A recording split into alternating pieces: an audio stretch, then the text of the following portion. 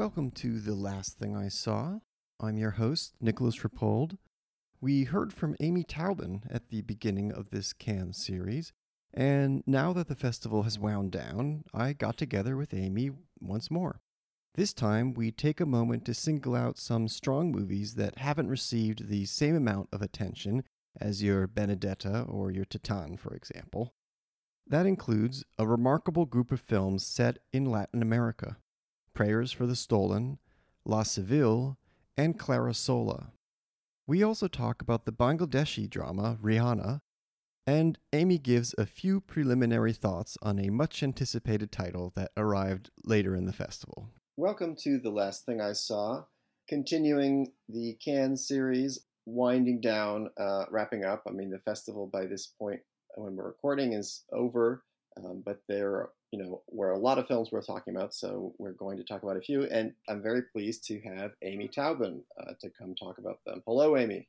Hi, Nick, and I'm very happy to talk about these films by Latin American women. Yes. So there were, I think, three in particular that you wanted to... I think I've only seen one of them, so I can chime in a little there. That would be Prayers for the Stolen, Tatiana Hueso.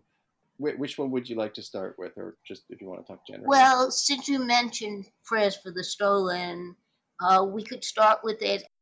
These are two films that take place in Mexico. La Civile, the director's name is Arcelia Ramirez. The Dardenne brothers and Christian Monju are co-producers with the Latin producers. So that has a really interesting way it comes together. I can see why those two much more well-known directors, the Dardennes and Monju, were interested in this. And I believe it's a first film.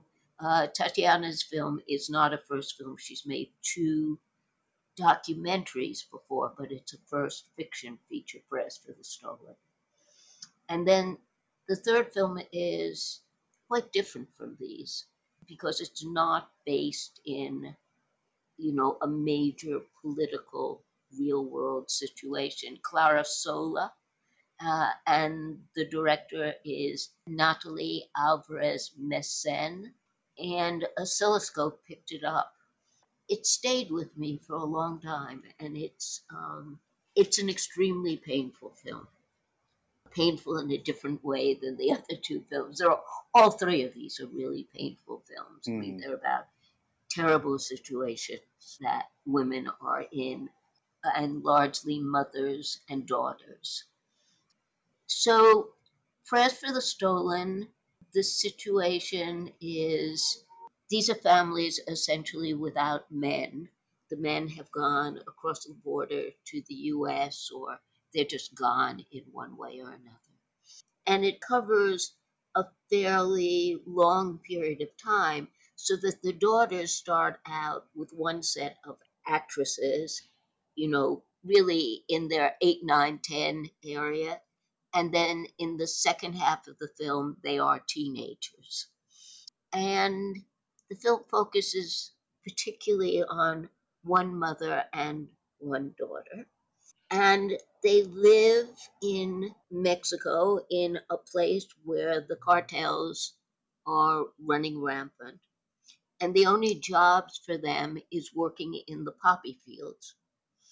And when they work in the poppy fields, the government, the army, the military planes pour poison down, but they kind of avoid the poppies. It's the neighboring crops, because it becomes clear that the army is really in cahoots with the cartels. And the thing about the cartels is when the daughters get to be teenagers, they are kidnapped and, used as essentially as sex slaves or murdered. And so the mothers hide their daughters, and they do everything to try to make them look like little boys. They cut their hair, etc., etc. But the film begins with one daughter having been already stolen. And that hangs over the film, even though in parts, these girls growing up are like girls growing up, and they kind of run wild in the streets in groups, and they go to school. There is a school there. And the most heartbreaking part is that for about 2 minutes, the central girl, who is, I mean, I presume she's never acted before and is really wonderful. And she has a moment where she wants to be a teacher. And then it's so clear that this will never happen. Mm. And the mother keeps being tempted to take her and to just leave this place and go to some refugee camp or some town, where the cartels are not that powerful, because that's where the school teacher eventually goes if he isn't dead. And I'm not sure if he's dead or he's gotten away. But the mother can't bring herself to leave. And she works in the poppy fields, and eventually her daughter does too. And that's it. Yeah. What got me in this film is how it sticks to the child's POV, Yeah. and that becomes like so painful, just because you're aware of so much more, and you end up feeling like you're carrying the burden of all that the child's going to face or might face. I mean, I vividly remember when they're getting their haircuts, Hmm. and the girls are not happy because they're getting these like shorn cuts that are just kind of all these kind of uniform cuts. It can't be explained to them at that point why exactly that's happening. It's just happening. I think they give the excuse that it's for lice, if I remember correctly. Yeah, they do. So and that scene is, yeah, it's just really rough. It also is, there is this thing which is very subtle about, you know, girls wanting to be attractive. And one of this group of three girls has a cleft palate. And it's a very big deal when the doctors finally, because the doctors have left this town just thinking it was hopeless. And they finally come back. And when they come back, they're bombed by the cartels, and they're surrounded by government troops to be there at all. But one of the things they do is they fix her cleft palate Hmm. so that when you see her older, as 2 or 3 years older, she's really beautiful. And she is kidnapped Yeah, in the second half of the film. So there is this issue that maybe is not spelled out in words, but why it is dangerous to be attractive. yeah. And because it's from the kid's perspective, there's all sorts of just menace and danger that they just have to kind of absorb. And I mean, they can't always even have much of an emotional reaction to it because they don't even understand it. Right. um, and that's something that I thought was really effective about the movie is that, and even because it's that close to their POV, things happen where you have to piece together the collusion that's going on, for example. So things look kind of there. I remember there's some encounter between the cartel and the government, and it looks like it's going to be a shootout, but really they just like get out and like I don't know talk to each other at one point. Mm-hmm. And there's all kinds of things like that, and it's just things that you have to live with. And she does interesting things with the camera work as well. I mean, sometimes subtly in terms of perspective, but and then there's also I remember a couple of pretty remarkable shots just running along with the main girl actress. Oh yeah, when they run, I mean, they run a lot in the movie. Hmm. They run on these trails through the woods, Hmm. um, and sometimes they're running away from something that's chasing after them, or something they hear. They know something bad is coming, and so they're running to safety. But often they're running the way kids run, you Yeah, know, yeah, just with huge amount of energy. yeah. And it is interesting that Tatiana Hueso, she has this kind of documentary background and documentary practice. I think she teaches and has written a book about it as well. And it's interesting. I was reading an interview somewhere with her where she was talking about some of the touches, a couple of touches that she was happy with because it's something she couldn't do in a documentary. And I guess one of these is imagining that the children have kind of fun with telepathy, trying to guess each other's thoughts. Uh huh. And I I really like those scenes, and I do think that they're really kind of, I don't know, necessary for the movie in a way that so that it doesn't just feel like it's this kind of grim anatomy of a community, under siege. That it really puts you inside their heads, and I don't know. For me, it was a kind of a way of feeling one's way into another connection between people that's somehow protected from all of that. I don't know. Those scenes I thought were kind of interesting. Well, La Civile is grimmer, Mm, much grimmer.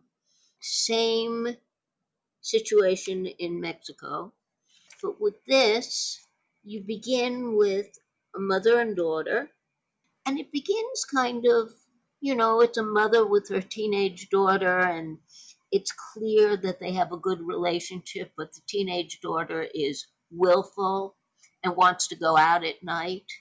And they are, in relation to this village, they aren't poor.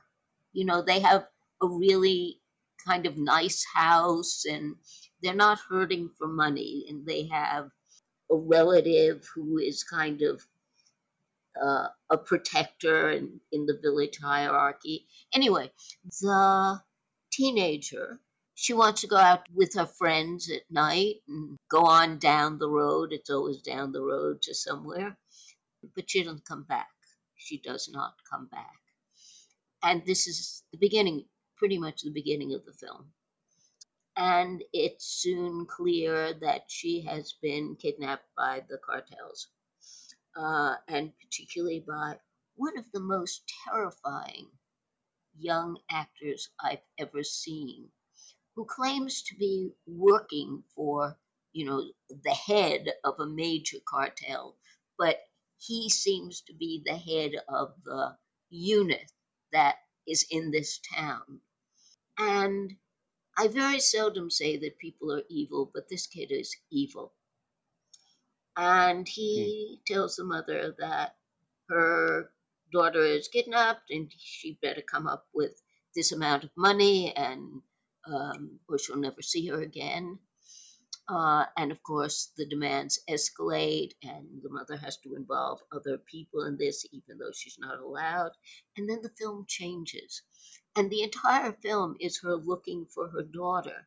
But at a certain point, she does what she's not supposed to do.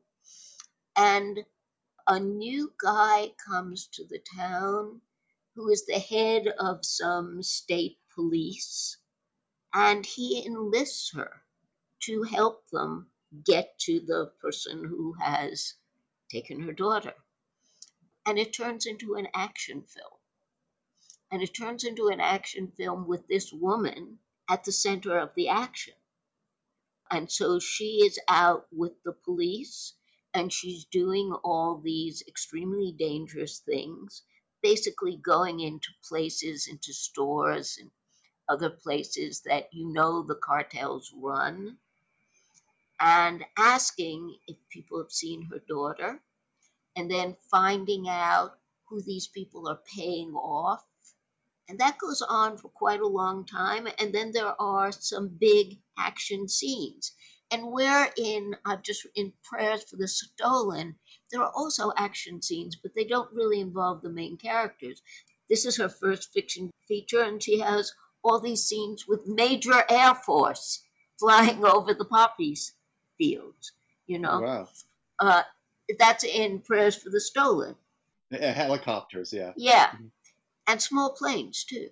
La Seville is different in that it has real action scenes, shoot 'em out ups, um, and this actor who plays the mother is fantastic. For some reason, I was just flashing back to Miss Bala. Do you remember that movie? Yeah, yeah, and that's kind of glamorized because of the central character. Right. Yeah. These aren't glamorized at all, but the main actress in La Seville she becomes this really tough person, Mm. in a way that, her development is the thing that's so amazing about the film, and so amazing about the performance as well. These two films, Prayers for the Stolen and La Seville, they both won smallish prizes in a certain regard. They won different prizes, but both of them won not the major, not best director, not best film, but special prizes, both of Hmm. them. And I thought that was a jury who refused to give a prize to one, if not to the other. Oh, You right. Yeah. Well, we can talk a bit about that later on. The interesting award jury, shakeout. So yeah, so that's La Civile. which I think has a lot of potential as I don't know what you call these films anymore. A foreign art film because it really is. It turns into an action film made by a woman with a female hero, Mm. but it's a Dardenne kind of action film. Hmm. I mean, it is extremely. The aesthetic is quite spare and quite realist. Hmm. That director Teodora Anna Mihai. Oh, she's Belgian Romanian. Aha! So then that brings us to the third film in this trio, Clara Sola. Clara Sola, which takes place in Costa Rica, Hmm. and is very different from the other two. And the director is Natalie Alvarez Messen. And I was interested that Oscilloscope picked it up, so they must see that it has some release potential. And I'm really glad of it because I think it's a really strong film. But Mm. of the three, it is the most nightmarish Mm. and very different. So it takes place in a small village in Costa Rica in a really jungle area. And Clara, this heroine, is 40 years old and she was born with a severe scoliosis so that her spine is really twisted.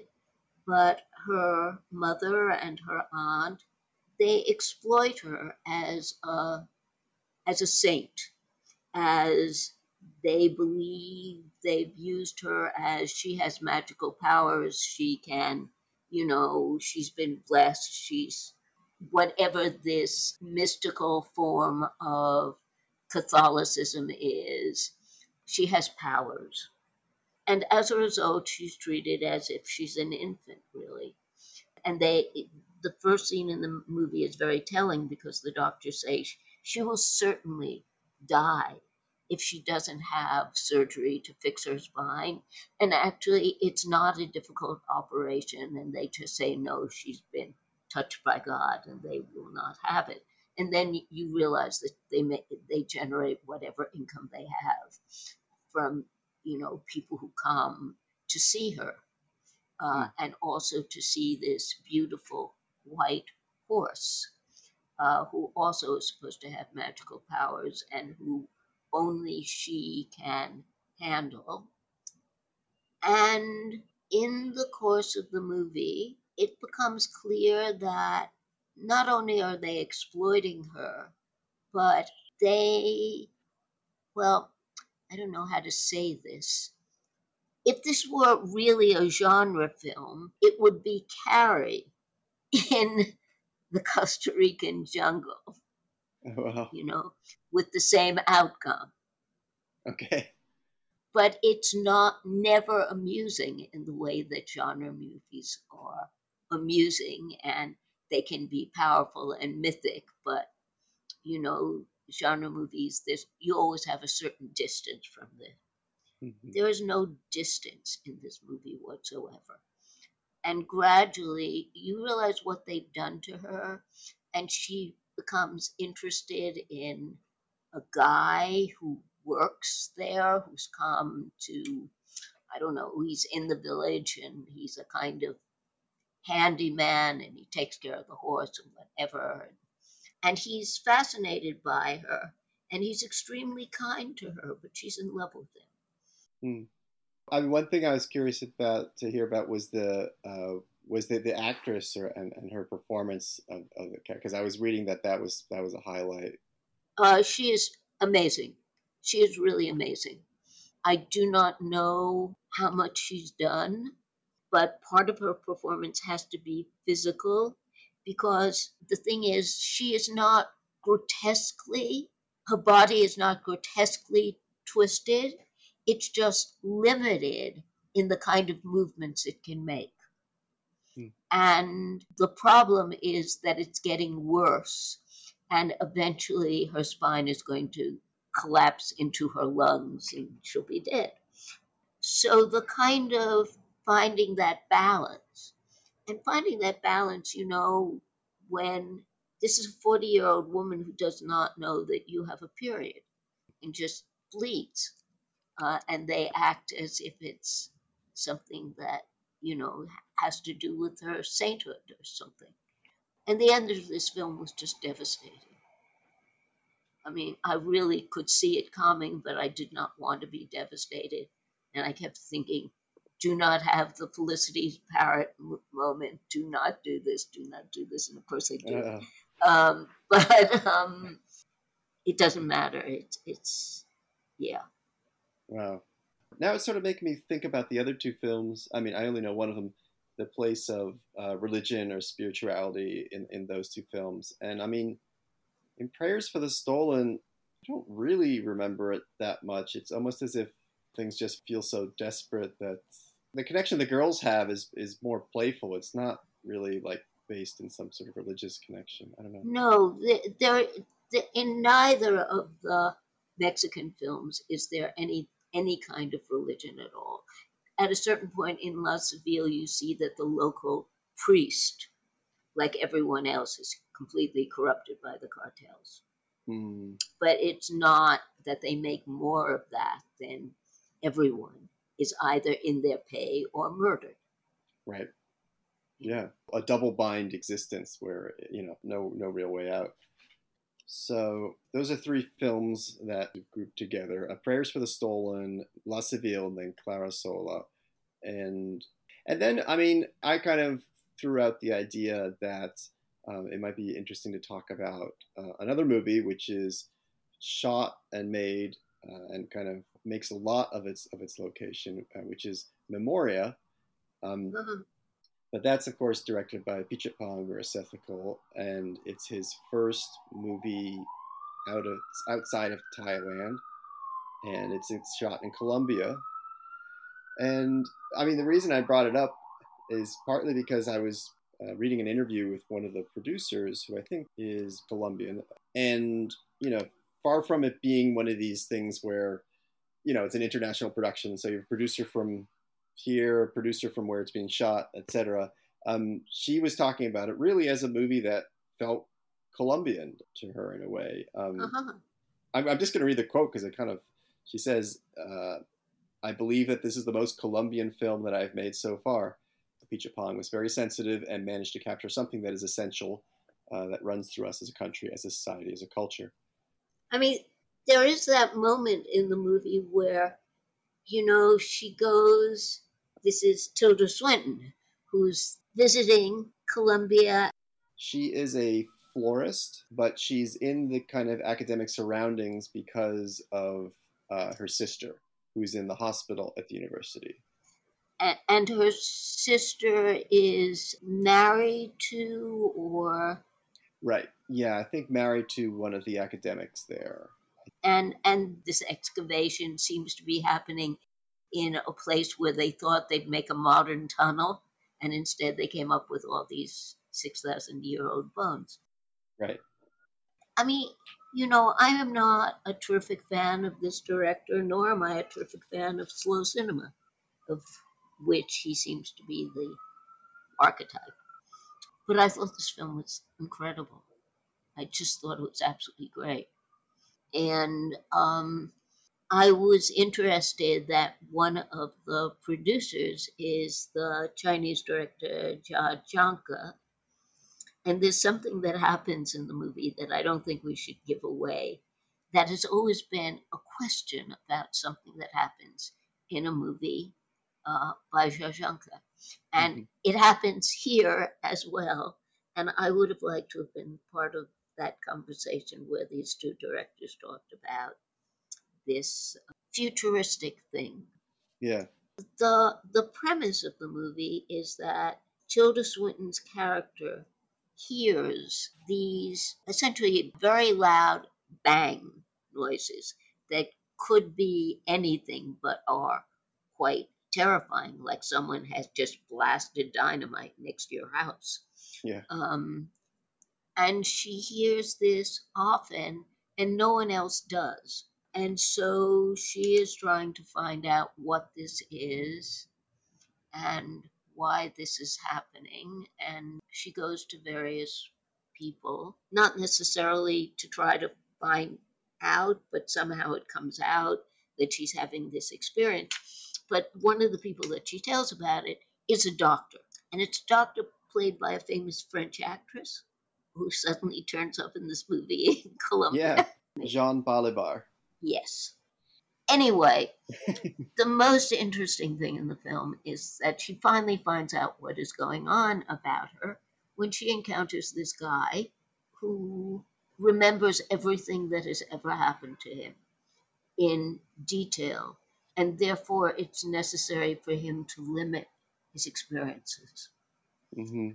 And she begins to think that she has been there. She has an experience of deja vu, that she has been there to his little house before, and that this terrible thing happened to her there when she was a 4 year old.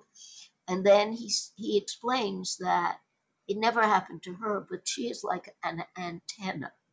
Mm. And what she has picked up, what her antenna has picked up, is the entire history of Colombian experience and its future, so that all time is now, as she gathers it with this extrasensory capability she has to act as an antenna for everything. Mm. It is the most extraordinary mystical movie I've seen in a long time. I completely believed Yeah. it. And that's partly because of Tilda Swinton, who is an alien being.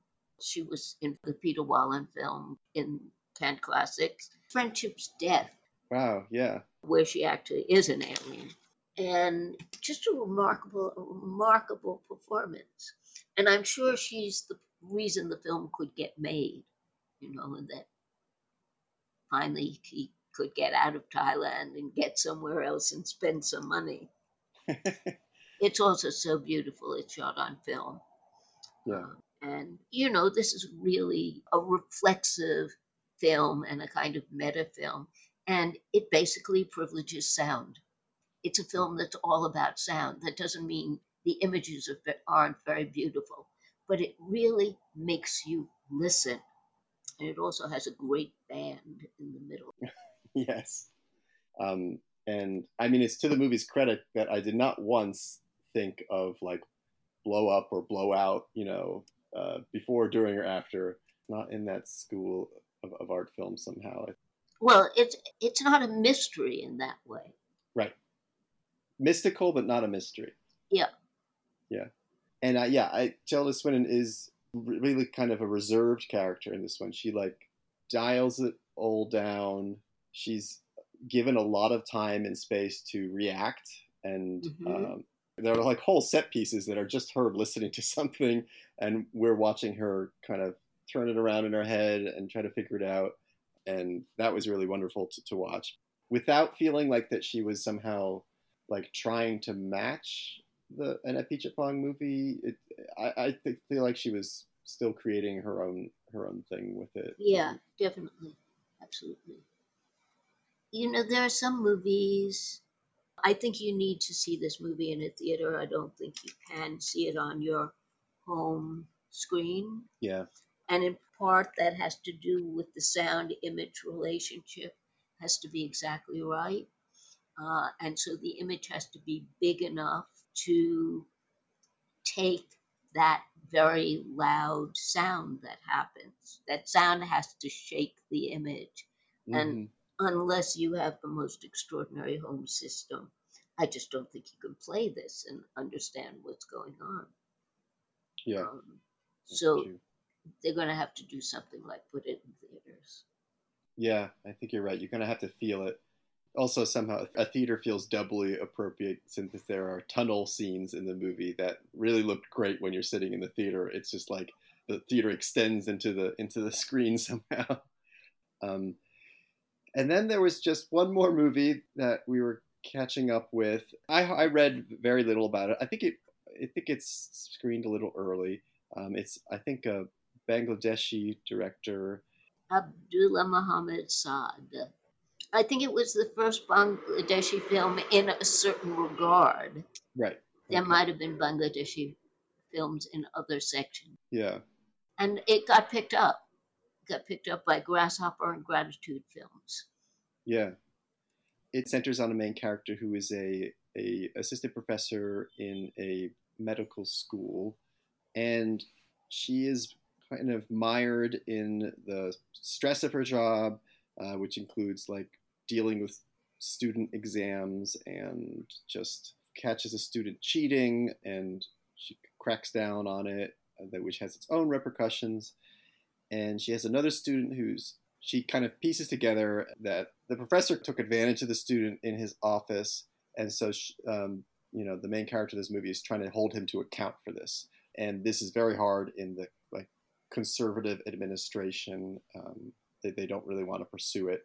And it's also very hard because the girl, the young woman who he took advantage of it, does not want to tell Right. because she knows that her life will be made horrible if she did that. And so she will not back up the woman professor's suspicions and the accusation. What's weird about this? I mean, this is a very This is Stalinist feminism. This movie, she is so. She absolutely will not give an inch uh, in terms of seeing any kind of larger picture, not only how she is wrecking her own life by doing this, and that probably is why she pursues going ahead doing it, because everyone tells her, she will get fired for this. Mm-hmm. She will lose her job that she's good at. She doesn't have, her husband is gone, or Mm-hmm. I think he's dead. She has a 6 year old daughter who's in a bad school because she can't afford to send her to, in quotes, a good English school. And so her life is pretty messy already, and it's only going to get worse if she pursues this. And the lives of the students the female students who are going to be involved, their lives will be a mess as well.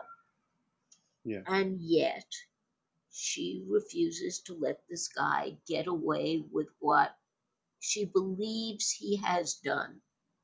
And I think it's also worth mentioning that the style of the movie is quite tension inducing. I found. I mean, again, I this is a movie I had to catch up with on a link, so I can't totally vouch for everything about it, but it's almost blue tinted. I want to say. Yeah, it is. It's curious and a lot. I want to say almost all of it unfolds on the grounds of this university. So it's this pretty intensely claustrophobic experience of her, moving from one conversation one hallway to the next. I don't even know how many days it must span over because it feels very compressed and pressurized. Yeah. And even the way things are cut together, it's true to the tension and the kind of shattered nerves of her trying to stay on top of everything. And this is not at all like his movies, but I did, because they often have a follow kind of over the shoulder camera work as she moves through the university. And also because of her frayed nerves, I did kind of think of Lodge Kerrigan a little bit. Um, but yeah, that was just me. Yeah, I, there are just points in this movie where you just want to shake her, particularly around the explanation of the young woman.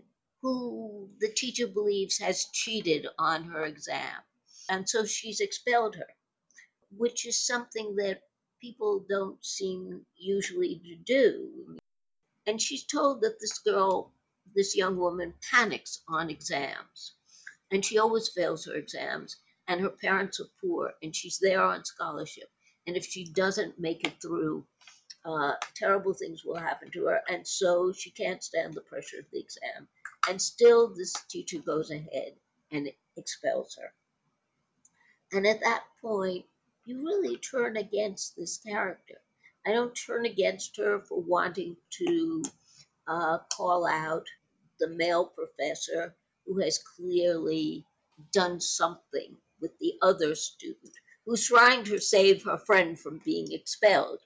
And so she goes to him in his office and tells him she's been expelled. Can he do something about it? And he kind of puts his hands down her dress. You never see this, you only hear about this. Mm. But this whole thing about her being incapable of understanding how someone would panic on an exam and should not be expelled for panicking and for just writing herself a couple of notes on her ruler, like I've done here, sitting here, because I never remember a single proper name anymore. You know? Yeah, there's a severity to her pedagogy, but I guess I don't know, to her In an, administration. yeah, in other words, you do not like this character. This is a character who is in a terrible bind because of patriarchy. She comes up against patriarchy at every turn, and she tries to be tough and courageous and refusing to yield in any way, but you don't like her.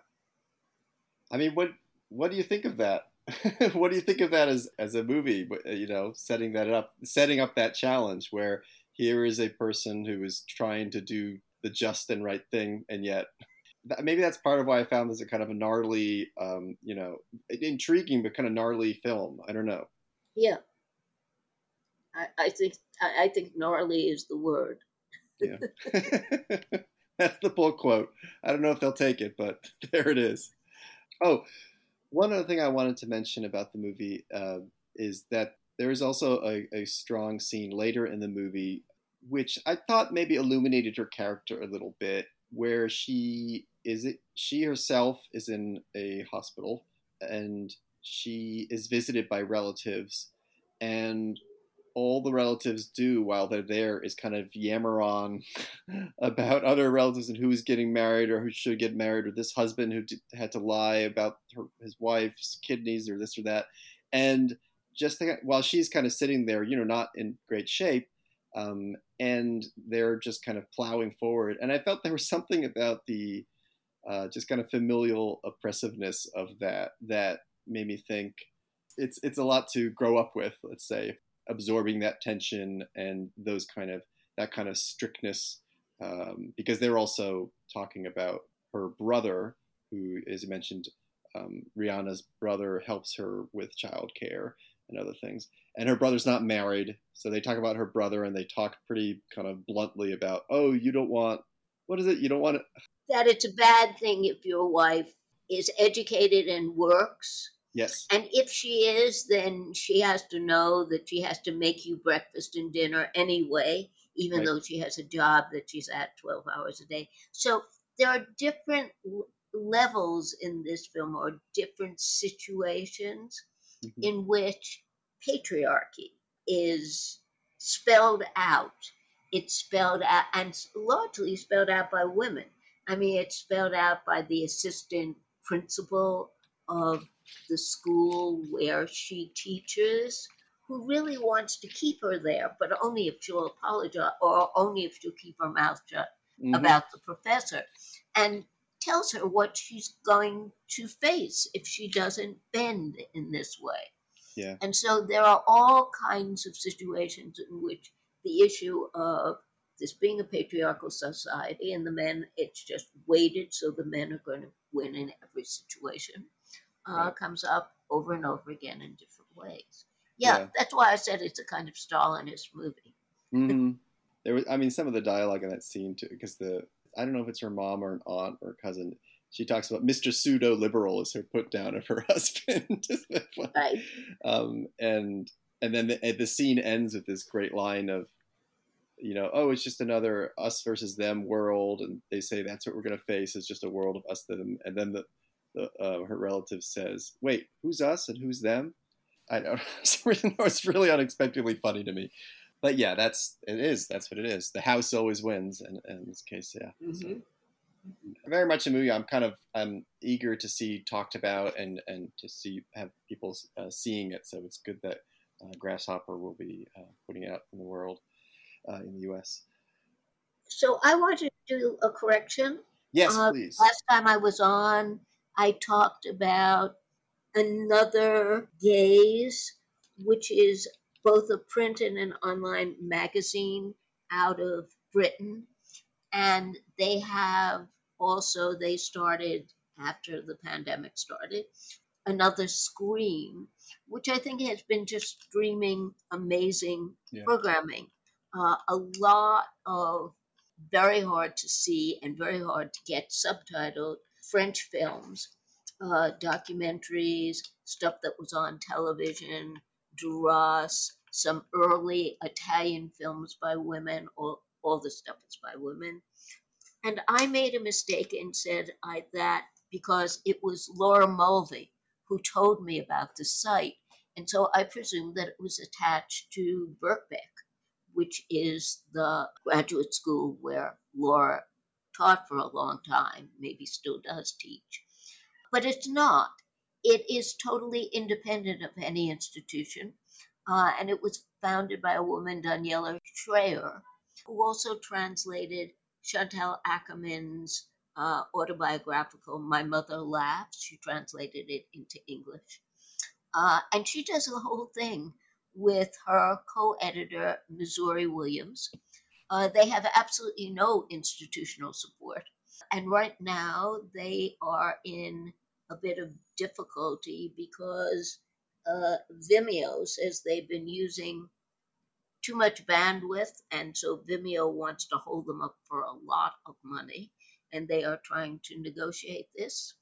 So I want to say that for two women to be producing both a magazine of this quality and a streaming site this interesting is extraordinary. Uh, but it led me to another issue, which it has to do with independent film and work in general. Hmm. And it seemed to me that Another Screen is a micro cinema of a kind. It's Hmm. an online micro cinema. Yeah. And it made me start thinking about how independent filmmakers are coping with the fact that the kinds of places they would have shown work live in theaters and micro cinemas and uh, nonprofit institutions, that's pretty much being overshadowed by online viewing. And how are independent filmmakers going to cope with this? And what kind of institutions, run by individuals like these individuals, will have to happen for people to get their work seen? Yeah. Um, and I don't think anyone's really talking about that. So I was really interested in that. Yeah. Yeah. And also just getting noticed. Even if one is able to get things out in the world and streaming, I like the idea of it being a micro cinema. I think that's really true. But like that's the always the curse. That's the flip side of the universal access. But who knows it's there? Right. And how do you connect with people who would want to see it, or even don't even know that they want to see it? Well, someone who is very involved with getting documentary films out in the world told me something that I didn't know anything about it, and I think most people don't, unless you happen to be a documentary filmmaker. Amazon Prime, like YouTube, was allowing documentary filmmakers with absolutely no curation or watchdogs just to put their films up on Amazon Prime. And so Amazon Prime was being used kind of the way the old filmmakers co-ops were. You could put your film there. You, however, were responsible about drawing traffic to the site. So you had to do your own publicity or find someone to do it and let people know it was there. And then there was some kind of financial arrangement between you and my Amazon Prime. And then Amazon Prime discovered that they were showing a bunch of anti vaxxer movies and other movies that had content that they found questionable. And so their way of solving this, rather than saying, okay, we'll become curators, was to just say, we don't take any documentaries anymore on Amazon Prime. And that has uh, put a big hole in the whole issue of if you're a documentary filmmaker and you're making a film that's probably not going to get picked up by a major distributor or by public television. But before, you could find all the people who were interested in, I don't know, small planes in the early part of the century and were collectors, and you just find them all and you put your film on Amazon Prime, and then you have a huge mailing list of people who'd be interested in this subject matter and drive them to it. Well, that's no longer possible. And that is a really big deal. Yeah, when you're reliant and you just assume that this infrastructure is going to be there, and I mean that also I guess also extends to other ways. People rely on Amazon for storage and that sort of thing. That I mean, vast quantities of storage. We just rely upon the existence of that company, and this is for them. Just the smallest of lines on a ledger, but can cause just an immediate void. I mean, I don't know. I hope as theaters and microcinemas can come back to life in the physical realm, that some of these films maybe can circulate there or appear there. I hope so, but I'm kind of pessimistic about it. Yeah. All right. Well, that well, I guess sometimes that's just the way it is. That's the note that we will will conclude on. I mean, I'm sorry. I've been living in this kind of wonderland for like a week and a half, hearing about all these great movies and seeing a couple of them. But yeah, coming back to earth, smaller films that are not getting a showcase of Cannes or other big festivals, but are self-distributed or wouldn't fit into what that particular festival is looking at, what another particular festival wants. Yeah, that's just a kind of fact of life. So that brings us to the end, and I guess while we're at the end, we should talk a little bit about the ending of Cannes, which is the award ceremony. And this year, Spike Lee was the head of the jury, which he stuck to after like not being able to do it last year because of the COVID. He stayed with it and came this year. And so yeah, I guess the big news is that the Palme d'Or winner was Titan. And Amy, I mean, what did you make of that or any of the other awards? Well, I knew it was going to be Titan, and I was even in this betting pool in New York with some people who are in the business, but no one in this betting pool had gone to Cannes.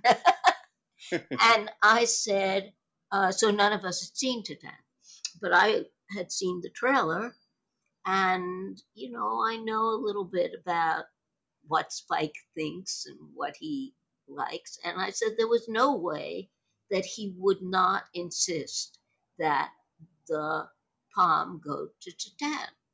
And that turned out to be true, and I won $50. The smart money's on Titan. Wait, so what was it about Titan that made you think that he was really going to push for it? When I looked at the trailer, I saw that it was gorgeously made and really startling and funny.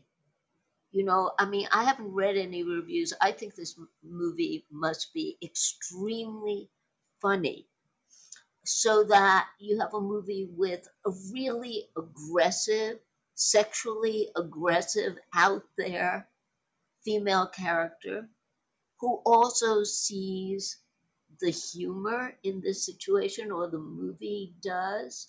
But it just seemed to me to be like about how come no one went here before? And a lot of spy movies ask that question. How come no one has gone this far before? Yeah. I mean, maybe I'll see the movie and think it's terrible because I certainly am not a fan of Raw, Oh, okay. which I found extremely stupid. So, and not really very well made, and just, like young and wanting to attract notice. But this Hmm. seemed to get over that problem. And yeah, Yeah. And yeah, I mean, the rest of the awards. there were a lot of them. There were a lot of ties, and that suggested that maybe this jury was very split. And I'm sure there were people on the jury that wanted Memorial to win, and it won uh, an important prize, but um, obviously not the biggest prize. And it tied for that prize with some other movie. And then I was kind of surprised that Annette, that movie won Best Director. Although, again, Spike having made so many failed musicals, and some not failed musicals, would have understood the problems of making a musical, and I think probably likes that movie a lot. Yeah. No, it's true. I do see how that would work, and that, I mean, that is also something that I admire about his movies. The way you put it, why hasn't someone gone this far with this? Or But the best thing was that Spike wore running shoes on the red carpet every single night, including the awards night. That was the best thing. yeah. Well, there you have it. Those were the words that can. But yeah, another shout out to Another Gaze, and just as a kind of wrap up in terms of where to go to read what you have next. Are you going to be publishing something in the next couple of weeks? Yeah, I'm going to write about Ken Jacobs, the venerable avant garde filmmaker who has been probably more productive in these past 2 years than any other artist. He just never stops making work. So, a couple of things are happening with getting Ken's work out. Kino Lorber has something called it's a double Blu-ray to Blu-ray package with a really good essay by Jim Hoberman, and that covers a lot of Ken's work. I mean, Ken being a person who's makes now a film every single day, so you have 20 films on 2 Blu-rays. What is that? But it has major work, and it also has very early work, which people have not, for the most part, seen. So it goes really from the late 50s to right now, all kinds of work. So I'm writing about that Blu-ray, but I'm also with it, uh, kind of previewing. Ken has 2 shows coming up, one on August 1st at MoMI, and then completely different films that are going to be projected in the garden of the Museum of Modern Art on August 6th. So I'm trying to wrap that into one piece for artforum.com, and that's what I'm working on. Great. We'll look out for that. All right. Well, that I think that ends our latest installment. And well, Amy, pleasure as always. We will talk again soon. I don't know if it's going to be the next festival or just whatever we've been streaming into our brains next. Thank you, Nick. Thank you. You've been listening to The Last Thing I Saw with your host, Nicholas Rapold. If you like what you heard, please consider signing up at rapold.substack.com. Special thanks to the Minarets for the opening music from their song Montserrat. Thank you for listening.